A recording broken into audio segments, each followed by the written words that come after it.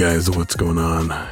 Today is going to be a narration episode as Duffy isn't feeling well, so we'll be back with another interesting longer episode next week.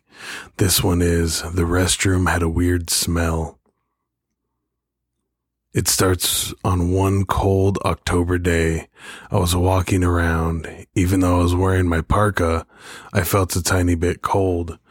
My dad was pulling some stuff from his truck, and we hiked about 3 miles with my 2 brothers.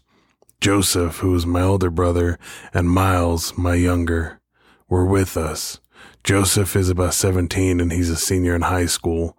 Miles is about 12 and still an annoying brat. We decided to camp out today because the house was being cleaned due to a funky smell coming from the bathroom. Dad said it would be done in about 3 days, so we decided to take that time, get out of school, and camp out. Our dad, about 42 years old, is pretty cool. For a single father, he is pretty laid back. He doesn't care what we do as long as we get good grades and stay in school. He was different today, however. Kind of like the time Mom walked out on us. He barely spoke and spent a lot of time in his room. He would make frequent trips to the bathroom with buckets of what I thought was puke.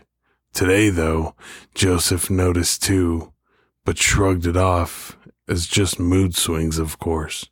As we set up camp that night, we noticed we had no signal. We tried to tell Dad, but he said it would be fine, as he kept his shotgun with him. It was about 3 a.m, a clicking noise coming from his tent. We didn't know what it was, so we ignored it. Later on, our little brother couldn't quite fall asleep, so we decided that the 3 of us should go walking.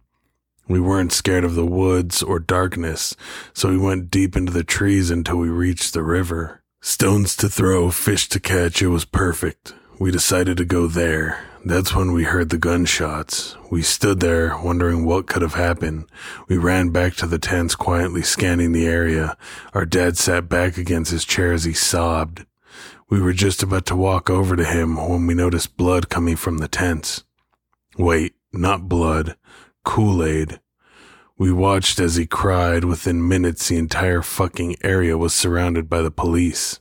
Someone else must have heard them.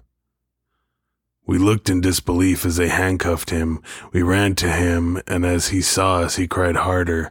As they took him away, they searched the tents. As we looked as well, we saw 2 giant shotgun holes in the sides.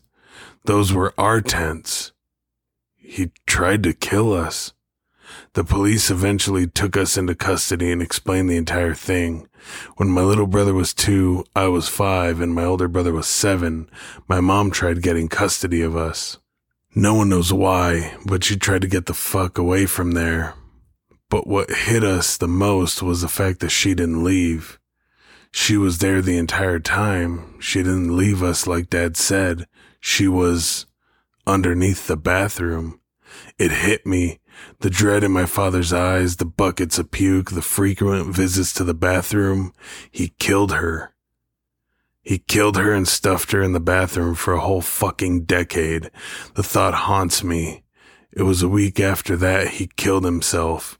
He didn't even get a lawyer. He drowned himself in the toilet. We spent 3 days in custody.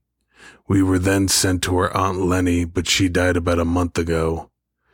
Now we are being adopted by 2 parents. Nice, sweet people, fairly young compared to Dad.